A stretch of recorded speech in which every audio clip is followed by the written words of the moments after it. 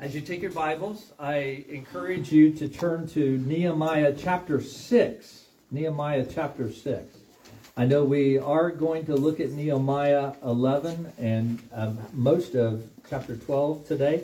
That's our sermon text.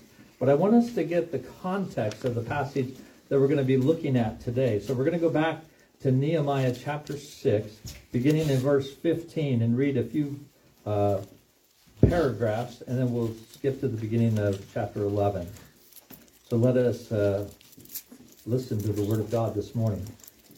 So the wall was finished on the 25th day of the month of Elul, in the 52 days. And when all our enemies heard of it, all the nations around us were afraid and fell greatly in their own esteem, for they perceived that this work had been accomplished with the help of our God. Moreover, in those days, the nobles of Judah sent many letters to Tobiah, and Tobiah's letters came to them.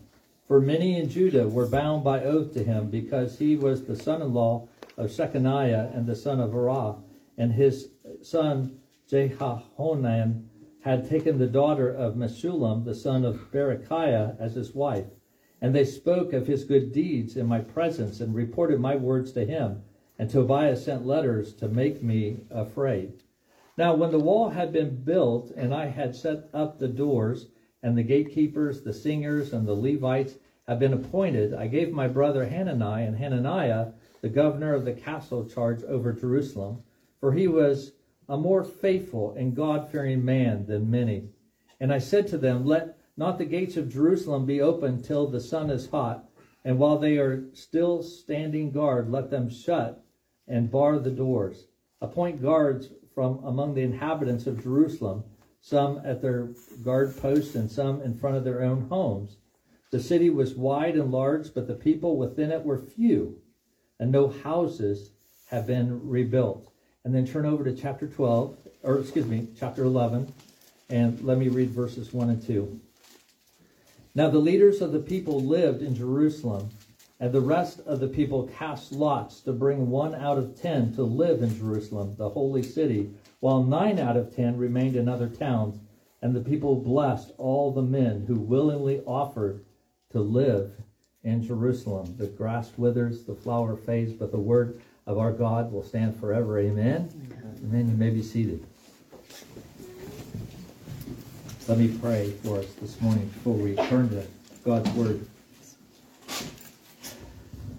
Lord, we thank you so much for the privilege to come and to sit at your feet in a sense, to hear you speak to us your word.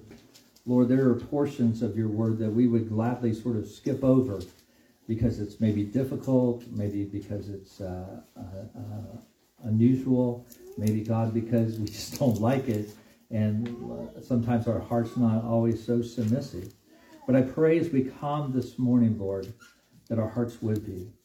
And God, that you would speak to us through your word and your spirit.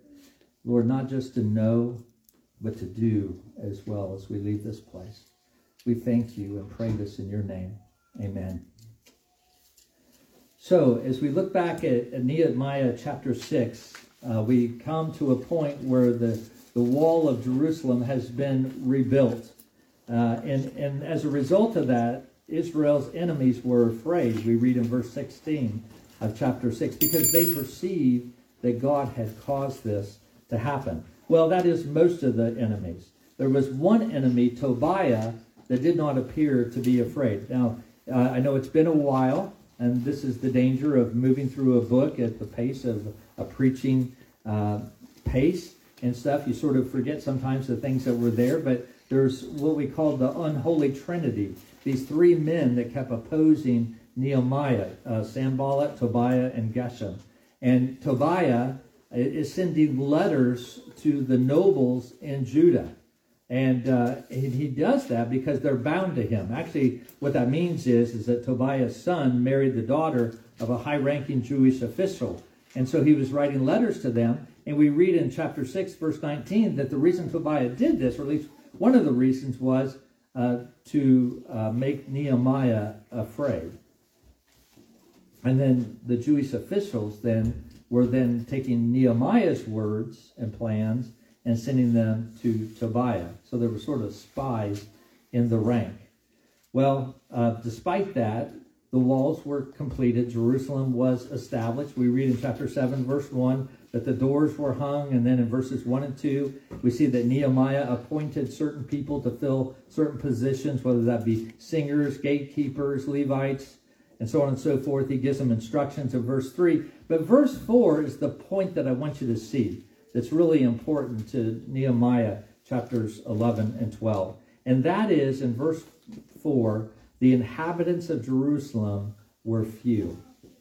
And so chapter 11, verse 1, picks up where chapter 7, verse 4 leaves off, addressing the need to repopulate Jerusalem.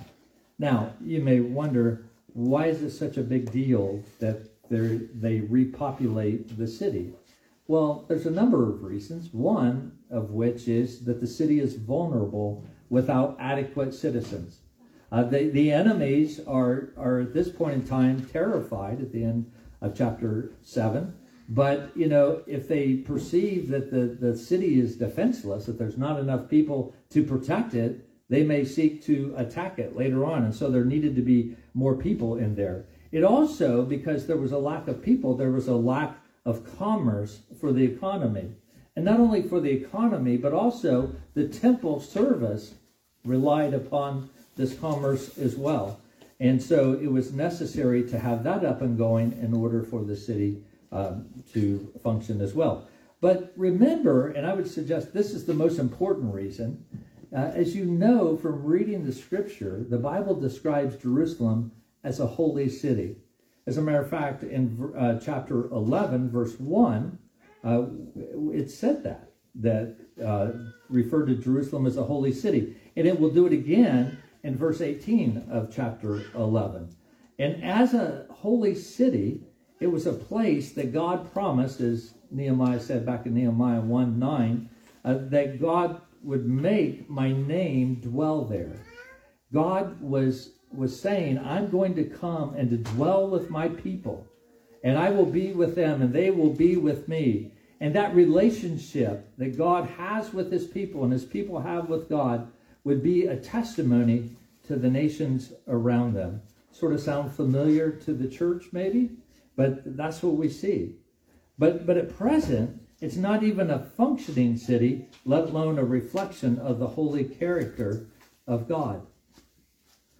Now, if you recall from Nehemiah, as we've been working our way through that, then the people had, after this declaration had been made about the city at the beginning of chapter 7, then Nehemiah sort of does a census to sort of see who the people are that are there. And then we see the people listening to the word of God in chapter 8. And they heard the word of God read. And not only that, but they celebrated the feast that reminded them of how God had redeemed them and saved them as a people, brought them out of Egypt. They confessed and repented of their sins. They renewed their covenant relationship and commitment to the Lord in chapters 9 and 10. And they were identifying and establishing themselves as a godly community subject to the word of God. It's a beautiful picture of the relationship that we are to have with the Lord. And yet, they were not possessing the holy city. There was very few people that lived inside the city. Most people lived out in the surrounding villages or out in the countryside. Now, why would they not want to live in Jerusalem? I mean, the mere fact that lots had to be cast to sort of determine who's going to live in the city tells you that the natural inclination of the Jews of that time were not to move into the city. They wanted to stay where they were, right? And I would first of all say, one commentator pointed out, he said, country life seemed as appealing in the 5th century as it does in our time. You don't have to go very far before you meet a Kansan who says, I just want 5+ acres in the country where I can raise my family on a small farm and teach them how to work, right? I mean, that's just sort of the state in which we live as Kansans. But it was no less of the case for the people of that time as well. But there's also a great contention between the Jews and their neighbors. Like I said, we need not to forget that there still are enemies that don't want to see Jerusalem succeed. And so when you moved into Jerusalem, you'd be putting the target on your back. And not only that, but it was also not an attractive nor a safe place in which to live. It might be very comparable to if the Lord would call you to move to the inner city of New York or Chicago or Los Angeles or someplace like that. And you might think, or Miami, someplace. And you just think, I don't know about that. I don't know if that's safe for my family. But, well, that's how they would have felt. Additionally, the people were very anxious not to abandon their farms and jeopardize their land holdings. You have to remember, brothers and sisters, that this was their inheritance that was given to them by the Lord. And so, there's a lot of reasons why the people wouldn't have necessarily wanted to live there. But God instructed Nehemiah to choose 1/10 of the people living in the surrounding villages and countrysides to move in the city. And this was done by casting lots. Now, as Nehemiah lays out God's repopulation plan for the holy city of Jerusalem, he does so by giving us a list of names. And that's what chapters 11 and 12 are. If you just sort of skim down through those chapters, you'll see that there's very little explanation. There's little comments made here and there, but for the most part, from 11:1 to 12:26, it's just a list of names. Let's walk through those. Okay, verses 4 through 6. It talks about those who lived in the city from the tribe of Judah. And then in verses 7 through 9, those from the tribe of Benjamin who lived in the city. Verses 10 through 14 are the priests. Verses 15 through 24 are the Levites and the other temple staff that were there. Verse 19 talks about the gatekeepers.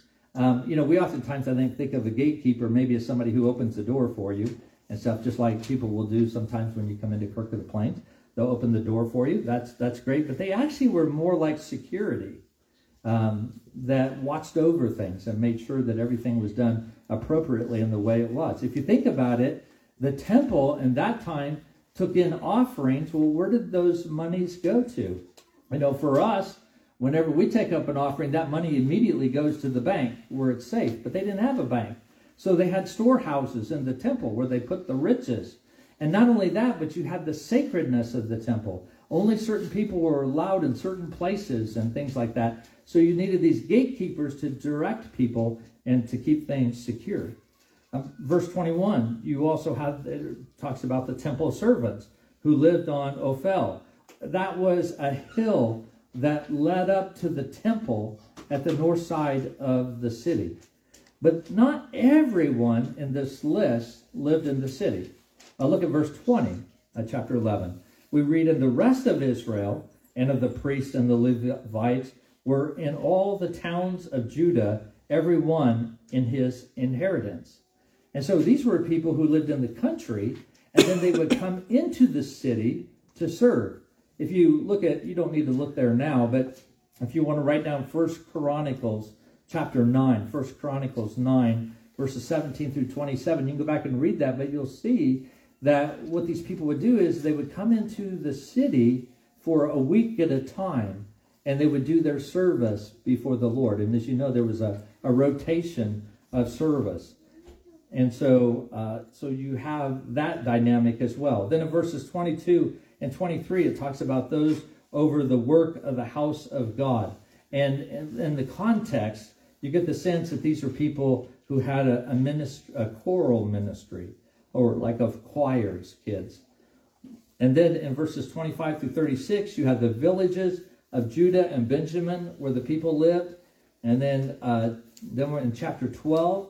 Then it talks about the priestly families and the Levitical families. But I want you to notice something here, and we'll talk more about this later.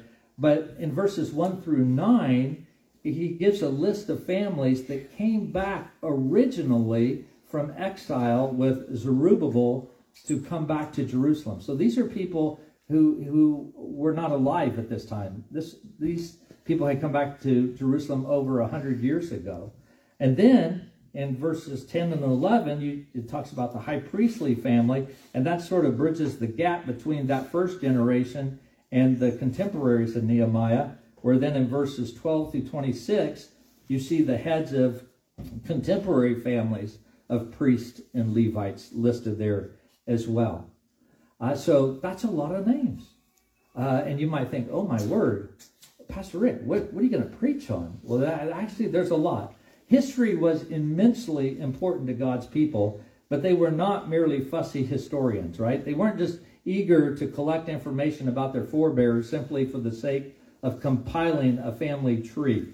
These are reliable records, and yes, they certainly trace roots, but they are something more than this. From the list, what we see is it's possible to discern important spiritual principles. We're not just reading a dusty and irrelevant catalog of names of families in these chapters, but these are archives which convey a series of far-reaching biblical truths about the relationship between God and his people. And I want to look at those principles this morning as we look at the text. The first thing that I want us to see is that God calls his people to submit to his will. That God calls his people to submit to his will. Look at verse 1. Now the leaders of the people lived in Jerusalem, and the rest of the peoples cast lots to bring 1 out of 10 to live in Jerusalem, the holy city, while 9 out of 10 remained in the other towns. Now, I sort of wish this was Sunday school, because I'd love to ask the kids and to hear their thoughts on what they think a lot is. But I'm not doing that, kids, so you don't have to answer, okay? Because I know some of you would, okay? But what is a lot, okay? Well, a lot might be a stick with some markings on it. And they would throw those sticks, and those sticks would land certain ways with certain markings facing up. Or they may be stones with symbols on them. And they would take and they would throw those stones, and whatever symbols were pointing up would give them direction on the question that they had before them, or the decision that they had to make. Kids, the best way I can think to describe this is like sometimes how we throw dice. You ever done that, where you throw dice and you get certain numbers that come up, and you know that then you can move so many turns? Or maybe the dice you throw have symbols on them, and it tells you how much energy or strength you have in the game you're playing or whatever. And that's what it was like for them. The casting of lots was a method used by both the Jews in the Old Testament as well as the disciples in the New Testament prior to Pentecost, by the way, to determine the will of God. You see, that's how they would tell what God wanted them to do. So they would have this question, do I do this or do I do that? And they would cast those lots, and then depending on the markings and how they showed up, it would let them know what they are to do. Now we have to understand that the Jews viewed the casting of lots as a means of finding out divine providence, of knowing what God wanted them to do, evidence of God's overruling and governance of all events. They understood that God could control those lots to have them turn up however he wanted. Proverbs chapter 16, verse 33, Proverbs 16:33 talks about lots, and it gives you a good picture of how the Jews understood this idea of casting lots. It says, the lot is cast into the lap, but its every decision is from the Lord. Its every decision is from the Lord. So that's how they would determine God's will. Now, casting lots was very central in the life of Israel. And you would read about this over and over and over in Scripture. I'm not going to take the time to go through the different Scripture. But the people who were chosen, when the lots were cast, considered the outcome to be a decision to them given by God. And so when they would cast these lots and your family was chosen to move into Jerusalem, they were like, okay, the Lord wants our family to go to Jerusalem. Now, I do want to just make this point, okay, because I think it sort of begs the question, well, do we still cast lots today? And if not, why not? And the reality is, you probably know that's not really a practice in the church today. At least I'm not familiar with churches that do that. Maybe there are churches that do. But But one thing I think we have to remember anytime we read Scripture is just because something is described in Scripture doesn't mean it's prescribed in Scripture. In other words, just because it's stated in Scripture doesn't mean we're commanded to do it. Okay? So I think that's one thing we have to keep in mind. But we also need to make sure that as we look at Scripture, that we follow what it says. And in Acts chapter 1, verse 26, you see the disciples casting lots to replace Judas with Matthias. Okay, but then after that, after the Holy Spirit comes at Pentecost, you don't see this practice of casting lots anymore. There's no further example of discerning God's will by this method. And partly that is we have the Holy Spirit of God. We have the complete canon of Scripture. And so our way of discovering God's will is different from that of the Jews of the 5th century. We will go to the Lord in prayer and we'll pray for his guidance, the guidance of the Holy Spirit. We will look at his word. We'll talk to people who are wiser than we are in the word of God to seek godly counsel from them as well. But we don't cast lots because we don't see that in Scripture. But the reality is we still seek God's will as they do. And the issues that we face are as a result of discovering the divine will are just like the Jews as well. You have the decision, am I going to obey God or am I not going to obey God? Well, about 5,000 people, at least that's what commentators estimate, about 5,000 people were prepared to subject themselves and their whole future to the unfolding of God's sovereign will for their lives when those lots were cast. These volunteers were prepared to change their existence entirely, not only for themselves, but for their family and for their friends as well, because they viewed obeying the Lord as more important than making a comfortable future for themselves. Rather than staying on their inheritance or staying in their country because they preferred the safety as a result, rather than going into Jerusalem, they chose to follow the Lord. And one has to admire the commitment that these Jews had to do what God said and to submit to him. Now, from a human point of view, there was no guarantee in moving into the city that you would be safe. There was every reason to be concerned for the welfare of their families. But they had to trust the Lord. They had to trust that if this is where God is leading us, that God will take care of us. You see, what they preferred was secondary to what God desired. Discovering God's mind about their future took priority over every other consideration. Now, I think that begs the question for us this morning, what about us today as we seek God's will? What about us? Having discovered the will of God, are we sometimes tempted to deny it? Are we tempted to sort of explain it away? Surely, Lord, you're not calling me to do this. Oh no, God, I'm sure you wouldn't want me to go talk to this person. I mean, how many times have we taken the course of self-promotion rather than seeking God's glory? Having discovered the cost of such obedience for ourselves and our families, we find it one thing to justify the decision when it affects somebody else, right? As opposed to when it affects us. Isn't it very easy for us when a brother or sister in Christ comes to us and they say, I think the Lord is leading us to do this. And we're like, you need to step out of faith. You need to trust the Lord. You need not to waver. And then when the Lord comes to you to do the same thing, how often do we say, now wait a minute, Lord, and we can become very timid. You see, the willingness of these men and women to comply with a difficult and a costly decision is exemplary, brothers and sisters. The decision, no doubt, forced many of the volunteers into a change of employment, and we know how difficult that can be. Some Christians often, will sometimes have to do that. Some Christians have left very lucrative jobs in order to do ministry for the sake of the Lord. and where they got paid a lot less. It could be bankers and accountants who have given up good paying jobs in order to work for a struggling missionary organization to help them with their finances.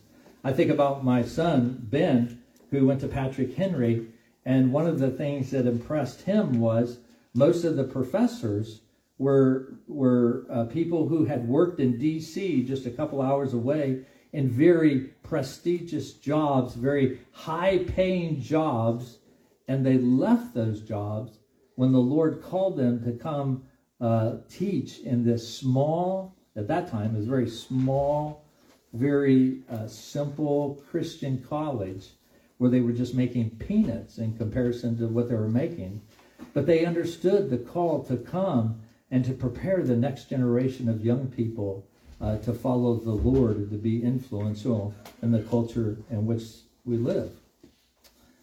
Is God calling you to heed or submit to his will in some way, but you're resistant this morning? Are you willing to follow him wherever he leads and whatever he calls you to do? Brothers and sisters, let us be like the Israelites of old. Let us submit to his will, like the Jews in Nehemiah's day. The second thing that we see here in our text is God gives us a variety of ministry to his people. He gives a variety of ministry to his people. As you examine these lists, they reveal a wonderful variety of people and gifts and talents. In verse 1, you see the leaders who already lived in Jerusalem. But in verse 3, you see other leaders from Judah's provinces that came to join them. And in doing so, they gave an example of effective leadership by just their example. You know, few things are more powerful than the godly example of leadership that says, do as I do and not simply as I say. And these men showed the example by saying, I will follow the Lord. I will do what he wants me to do. And they gave that example of what we oftentimes hear today called incarnational leadership. But there was also not just leaders, but administrators. As you look down through the list. In verse 9 of chapter 11, you have not only the overseer over the city, but an additional colleague who was second over the city, as it says in Nehemiah 11:9. These were the administrators of the city management, ensuring, as Raymond Brown said, he said that the city's streets and markets were kept clean, that proper sanitary arrangements were maintained, and wise building regulations honored. He said such important matters were not overlooked by Mosaic law. And I'll tell you what, I heard some of you sort of snicker today as I read the Old Testament passage. And it is interesting to talk about, what to do if a woman grabs another man's private parts, and you look at that and you think, oh my goodness, but God is so concerned about the details of our lives, even those things that we might consider private, even those things that we might consider awkward are under the oversight and the care of God. And he wants us to live as holy people in every detail of our lives. And it would have been no less for the way that the city should be run. But there were also those that did maintenance. Look at verse 16. It talks about those that took care of the outside work of the house of the Lord. The temple, like any other building, would have decayed by the elements that took place. And so they need skilled laborers who were experienced that could repair these things. It may not have been very glamorous work, but it was necessary work. Just like large churches today need to be refurbished and be renewed, so the temple did as well. And it may not be work that people really notice that much unless it's not done, but if it's kept up, they just sort of take it for granted, but it was necessary work. You have in verse 11, it talks about and following about those who were responsible for the temple's worship. Sariah is described in verse 11 as the ruler of the house of God, probably a high priest. We don't know for certain, but probably. And he was supported by a team of priests, and these ministries were supported by the musicians. Mattaniah was the Levite assigned to do the work of leader of praise, as you see in verse 17. Uzziah was one of Asaph's descendants, and he was one of the singers who led the service in the house of the Lord in verse 22. In verse 24, it looks like two choirs were singing responsively to one another. So you have all the workers in the worship of the Lord. But one of the things I want you to notice here is that these various gifts, these various social levels, were all working together in complete harmony. They were working together in complete harmony. You know, some job descriptions in this text might seem more important than others, but in one sense, that's to miss the point. The regular functioning of the city needed all the gifts. They needed to all be present. Even those that seemed least important were probably the most important. I like the way that one commentator put it. He said, harmony, now listen to this, harmony is diversity working toward a single goal. Let me say that again. Harmony is diversity working toward a single goal. That's my prayer for us as a church, that we could be a church. We are very diverse. There's no question about that. But that's beautiful and that's wonderful. And may it be that we live in harmony with one another as we're moving toward one goal. And of course, that goal is to please the Lord Jesus Christ, and that we might honor him in all that we do. And so the Holy Spirit led the recording of such labor to remind us that the efficient running of the holy city, just as the efficient running of the church, depends on the skills of all. And of course, these are skills that God has given to us. He's given to us to serve and to love one another and for the sake of his church. I mean, Paul speaks of this to the Ephesians in Ephesians chapter 4, verse 6. He goes, the whole body, joined and held together. I like that. Not only is it joined together, but it's held together. That's what keeps us together. By every joint with which it is equipped grows only as each part is working properly. So the Lord says, not only submit to my will, and in here I'll give you different gifts and ministries that I want you to do for the sake of my work. But then thirdly, God works through covenant communities. He works through covenant communities. We must also realize as we look at these lists that these are far more than just a list of names, but they're a list of families in many cases, with family ties and connections that stretch back for some over 100 years. Children, grandchildren, maybe great-grandchildren are traced from this list. And the faith that we see evidenced in the list was nurtured and encouraged in godly homes. I think we just sort of read these lists and we just sort of go, yeah, there was so-and-so and so-and-so and so-and-so, and then his son, and then maybe his grandson. And it's a list. But these were people. These were believers in Yahweh who followed him, who nurtured their children. It's a demonstration of God's covenant faithfulness along lines of discernible generations. Behind these lists lies the care and the devotion of parents rearing their children and the discipline and the instruction of the Lord.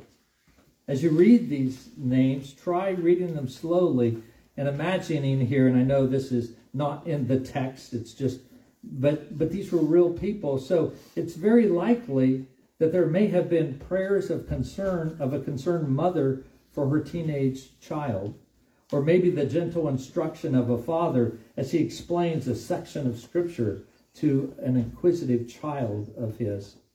You know, all those things were most likely going on in these lists of names. As the psalmist declares in Psalm 145:4, one generation shall commend your works to another and shall declare your mighty acts. You see, covenant community is especially underlined if you look at chapter 12. Chapter 12, just that whole chapter. The first half being a list of priests and Levites who had returned in that first generation, followed by a list of current priests. And the point that you need to notice is that the people are still serving the Lord. That the priest who came back was Zerubbabel, their children and their grandchildren had continued to be priests, and they were priests today serving the Lord. There were Levites who had come back with Zerubbabel, and their children and their grandchildren were Levites who were serving the Lord. Now, it's really interesting, as I was thinking about this,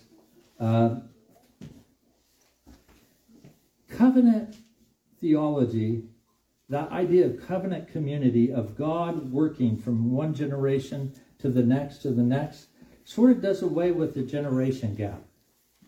Now, I know the generation gap isn't something as prevalent as maybe it was in my day and time, of what people were talking about, but I still see it. I still see it in young people who sort of poo-poo the older generation and say, oh, well, that's the way you used to do it. We have technology today, though. We know how to do it right. And there's sort of a sense of not respecting their elders. Maybe not overtly disrespect, but just not being careful to value the wisdom and what they can hear from an earlier generation. But equally so, some in the older generation can think of people who are younger as just inexperienced. And, what do they have to offer? They don't have the years of wisdom and experience that I have. But you know what covenant says? Covenant says that God is at work through the generations. And God has been at work in the generations of old. So we can't put down or despise the work of those who are older than us. Likewise, we can't think that God is not at work in the younger generation that exists now and that he's raising up to lead. And so covenant destroys that generation gap. So we see here that God works through generations, past, present, and future, to accomplish his purpose. And we should value all as such. Is it not thrilling to see the true worship of God continuing into future generations? I just delights me to hear the young people and the kids singing in the church, and to think one day, guess what? They're going to be the moms and dads sitting with their children in this congregation. They're going to be the elders. Maybe even one might be the pastor of Kirk of the Plains one day, who would be leading the flock and caring for them. Is it not marvelous as God's people to show ourselves as part of a whole history of devotion that the Lord is doing in his work in and through us? And so here's a pattern of covenant life and community in which we see genuine faith embraced by successive generations. God's promise to Abraham has embraced his children. And I will establish my covenant between me and you and your offspring after you throughout their generations for an everlasting covenant to be God to you and to your offspring after you. Indeed, children are a notable feature of every covenant that God has made. And that's why on the day of Pentecost, the words of Peter are so significant. The promise is for you and for your children and for all who are far off. In addition to the Gentile influx into the kingdom on the day of Pentecost, the covenant also reaffirms a commitment to the children. Some of us can trace a godly heritage in our families. And so we can give thanks to God for his covenant faithfulness to our grandparents, maybe our great-grandparents, our grandparents, our parents, to us, and now we to our children. Our desire for our children and our grandchildren is that they will own the faith of their parents and their grandparents. Others of us have been plucked by God's hand from an unbelieving line. Maybe you're the first in your family who is a believer. Maybe even to this day, there's no other believers in your family. And through you, God is starting a new line of covenant faithfulness. Now, I think we need to, we like to talk about covenant as Presbyterians. That's good. But we also need to recognize that there's nothing automatic about it. Our children come to acknowledge the Lord as a result of God's grace and their personal commitment in faith and repentance. Our blessed duty is to rear our children in the discipline and the instruction of the Lord and pray that God will regenerate them.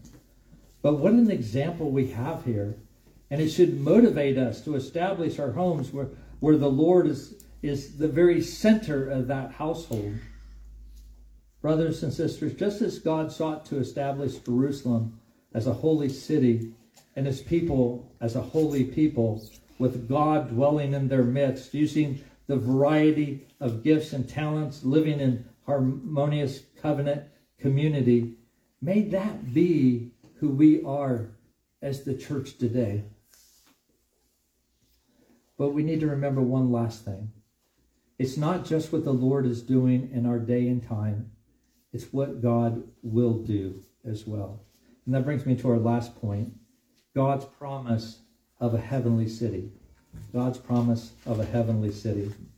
Jerusalem has a prophetic and an eschatological significance to it. Israel as a nation was actually restored to the land after 70 years of captivity, just as Jeremiah had predicted.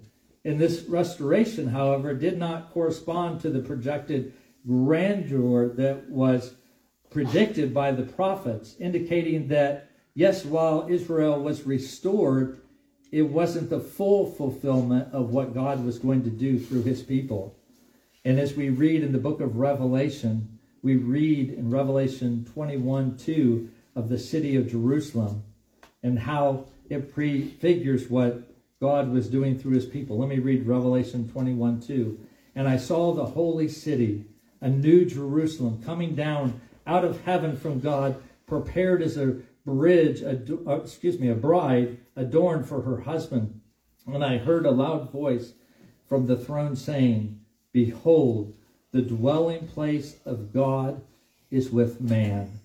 He will dwell with them, and they will be his people, and God himself will be with them as their God. Aren't you looking forward to that, brothers and sisters? I mean, I love being with you guys in church. I love being part of the same body here on this earth. But I look forward to that day when we will be with God in glory, face to face, and to dwell with him where there is no more sickness, there is no more sin.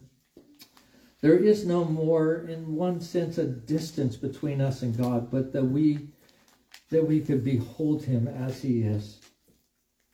You see, returning to the city for these believers in Nehemiah's time was more than an act of sentimental homecoming. It was an act of faith. And they understood in some way that they were participating in the purpose of God for his people.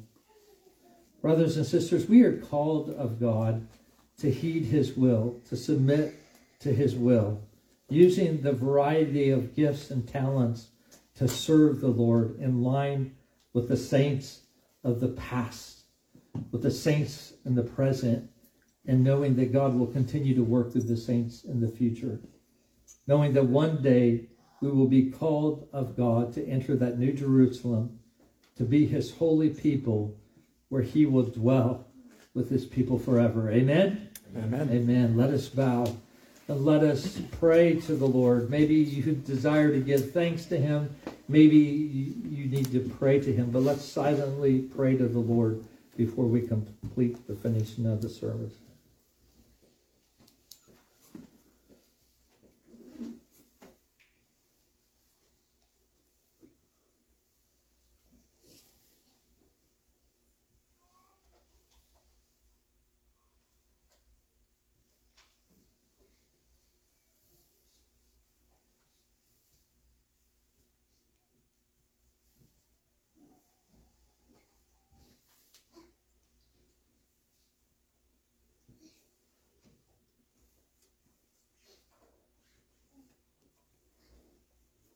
Lord, we're so thankful as we come to you this morning that you are God and you never change.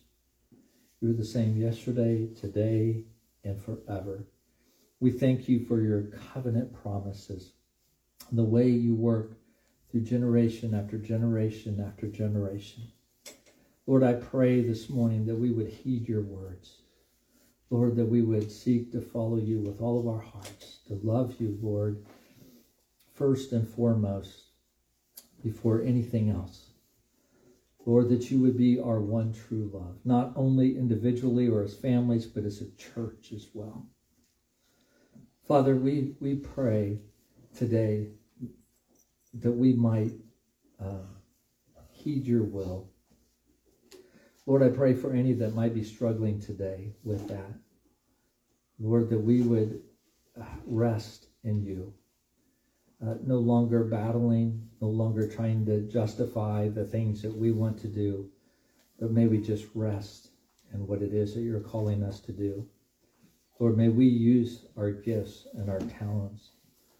Lord, may we honor you in all that we do. May you continue to bring harmony in our midst as a church. Even as we grow, we pray. Lord, we thank you and pray all these things in your name. Amen.